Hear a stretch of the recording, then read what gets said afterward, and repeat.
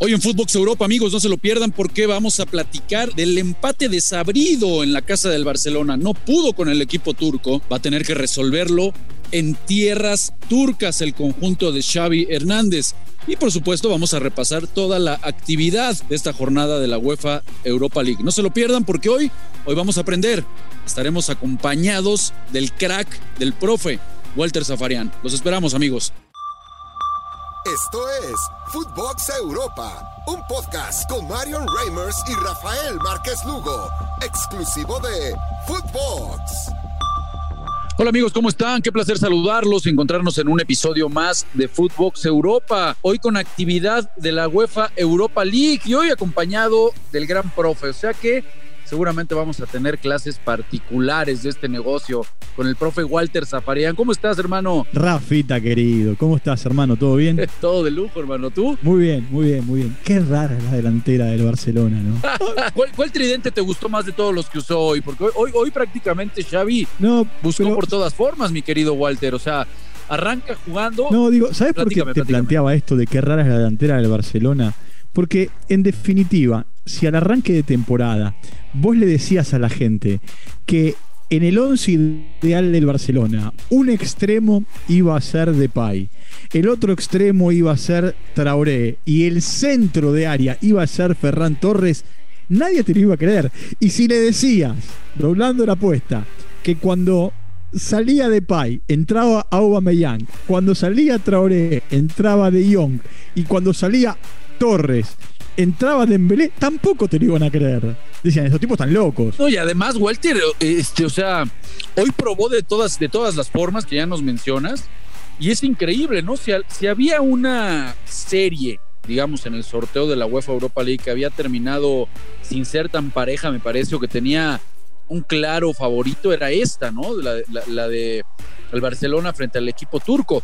Por supuesto que no hay que quitarle mérito a lo que hace el equipo del Galatasaray, porque hoy prácticamente se defiende por nota en los recorridos defensivos. Lo hicieron muy bien con esas dos líneas de 4 y hicieron que pareciera un Barcelona inoperante. Por eso se vienen todos estos movimientos por parte de Xavi.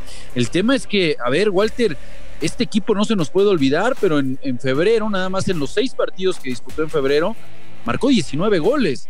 O sea, uno hubiera pensado que hoy era un partido para que el Barça se destapara. A ver, que se destapara porque a lo mejor el rival parece un rival, como diría algún amigo, de ribetes menores. Hay algo. Primero, en otro tiempo, por supuesto, a comienzos de siglo, el Galatasaray ganó esta copa, bajo la tutela de Fatih Terim. Pero más allá de eso, Rafa, hay alguien hoy que está timoneando a Galatasaray, que es Domenech Torrent. Quizá para el público en general, si yo te digo Domenech Torrent, y la verdad decís, vaya a saber quién es.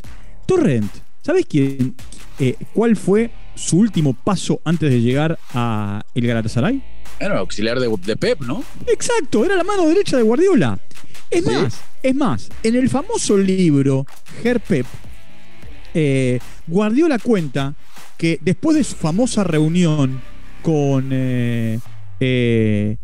Kasparov en Nueva York, él agarra el teléfono, sabiendo que en Europa era la madrugada, llama a Lorenzo Bonaventura, que en ese momento era su preparador físico, y a Domenech Torrent, y les dice, estamos listos para volver. O sea, si hay alguien que conoce lo que es Barcelona, es Torrent.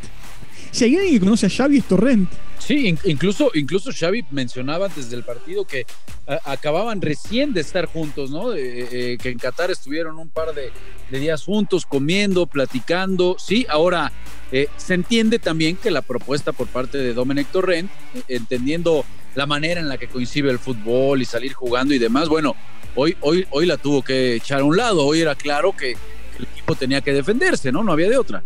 Pero, a ver, está bien y es lógico. Y después hay otra cosa, Rafa, que yo creo que para el público en general y también para nosotros, en gran parte de la prensa, digo nosotros porque me incluyo simplemente porque así debe ser, todavía estamos chipeados con el tema del gol de visitante. Entonces yo te diría, en la temporada pasada un 0-0 pone al Barça ante cualquier empate en la siguiente ronda. Y no es así.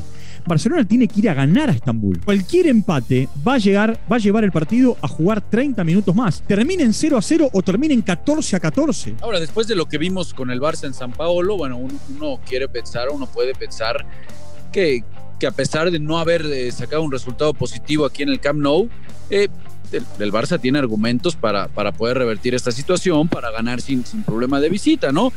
Insisto, después de lo que uno ha visto de este equipo de Xavi, la mejora que ha tenido, que es muy, muy consistente, la pegada que a pesar de que hoy le extrañaron, y de cierta manera me parece que el mejor futbolista del partido, pues termina siendo el arquero, que dicho sea de paso, como dicen por ahí, Walter, para que la cuña apriete, pues tiene que ser del mismo palo, ¿no? Sí, claro. Un arquero que es del Barcelona. Iñaki Peña. Sí. Ahora, vos fíjate esto, Rafa, y ahora vamos a pegarle una repasada rápida a otros resultados. En la Argentina había un actor muy reconocido, Luis Sandrini. ¿Qué decía la crítica? Sandrini es un gran actor por sus dotes actoral, pero es un gran actor porque sabe hacerte reír y hacerte llorar en la misma película.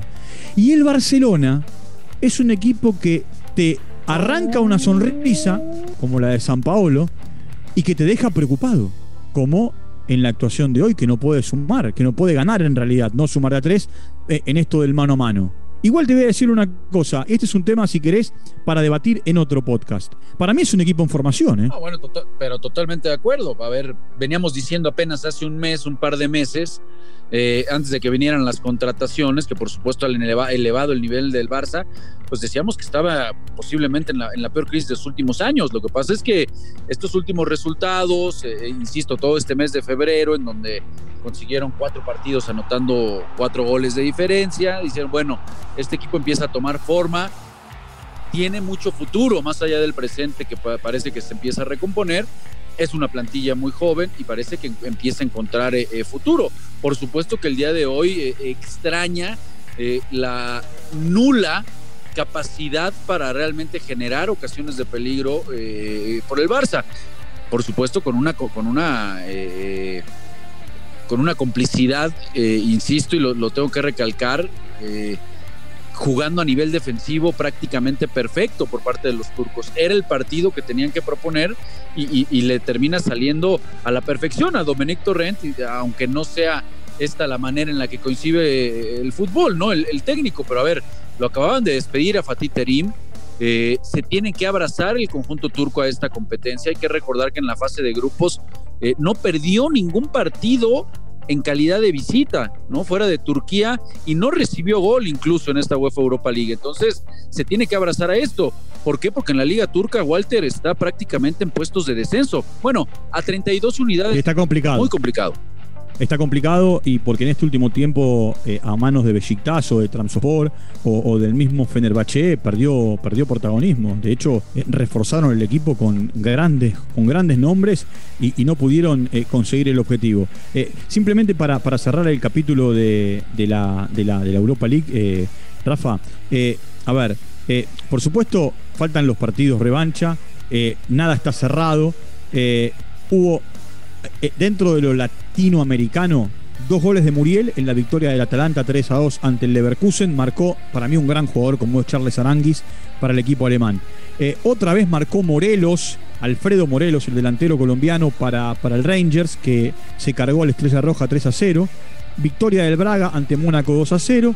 Lo dicho, 0-0 Barcelona Galatasaray, y Sevilla, que ganó 1-0 ante West Ham. Recordemos que ayer hubo 2 partidos y que Leipzig avanzó a la siguiente ronda porque el Spartak de Moscú fue eliminado. Sí, y por su parte el Lyon, que le termina pegando al conjunto del Porto con esos 2 partidos de ayer. El tema de Sevilla, lamentable, ¿no, Walter? Digo, lo tenemos que platicar. Pensaban que poniéndolos en diferentes días no se iban a terminar encontrando las aficiones tanto de el West Ham como del Eintracht, y terminan dándose de palos, ¿no? Unas imágenes grotescas las que terminamos viendo en Sevilla. Con, a ver, iba a decir odio, con toda la bronca que hay entre alemanes e ingleses, ¿no? De la historia de los tiempos de los tiempos. Sí. Sí, realmente una pena. El otro tema, Rafa, es el tema de Abramovich. Hemos gastado mucha saliva, ¿no?, en hablar de la situación de Rusia, Ucrania, Abramovich. pero sorprende el Reino Unido en bloquearle todo tipo de cuentas y negocios a Abramovich y a Chelsea. Bueno, ya se habla, le congelaron todos los bienes a Roman Abramovich, no podrá vender al conjunto del Chelsea, no puede comprar jugadores, no puede tampoco vender las entradas, o sea, ¿cómo va a obtener dinero, ¿no?, de mercancía por parte del club? Bueno, con ingenio, y si no, no va a ser la primera vez que rearme el equipo con lo que puede. Acordate lo que pasó con Lampard, que también ellos saltaron el fair play financiero y no pudieron contratar cuando asumió Lampard. Ahora, te digo una cosa, este es un tema mucho más largo, ¿no? ¿Sabés la sensación que me queda? Que es dinero non santo. Que no es dinero bien habido. Sí, se aprovecha toda la coyuntura de lo que está sucediendo en el plano geopolítico, en lo internacional, para posiblemente pegarle ahí, ¿no? Ahora, ¿cuál va a ser la salida de este equipo del Chelsea si lo tienen así de maniatado al dueño, Walter? ¿En qué va a terminar la historia de este equipo blue? Te digo, si estuviésemos cerca de cerrar la temporada, todavía falta. Y yo te diría que muchos jugadores van a levantar la mano y va a decir, yo me voy. Chao. Yo me voy. Pero no el que queda libre, el que tiene un contrato largo, el técnico mismo, viste que se fastidia cada vez que le preguntan por el tema. Pues sí, va a ser por supuesto, Walter, muy, muy, muy complicada esta historia con el Chelsea. Yo creo que estamos viendo apenas el inicio de una novela que va a ser bastante, bastante larga, y es una pena porque al final, pues los que terminan siempre pagando, como dicen por ahí los refranes, justos por pecadores, pues es la afición. A ver, el hincha es el más damnificado. Mirá, hoy entrevisté para Footbox Argentina a un filósofo muy reconocido en la Argentina. ¿Y sabés qué sentencia me dio? Me dijo: la felicidad de una persona depende de que 11 jugadores metan un gol. Qué linda definición, Walter. Es así.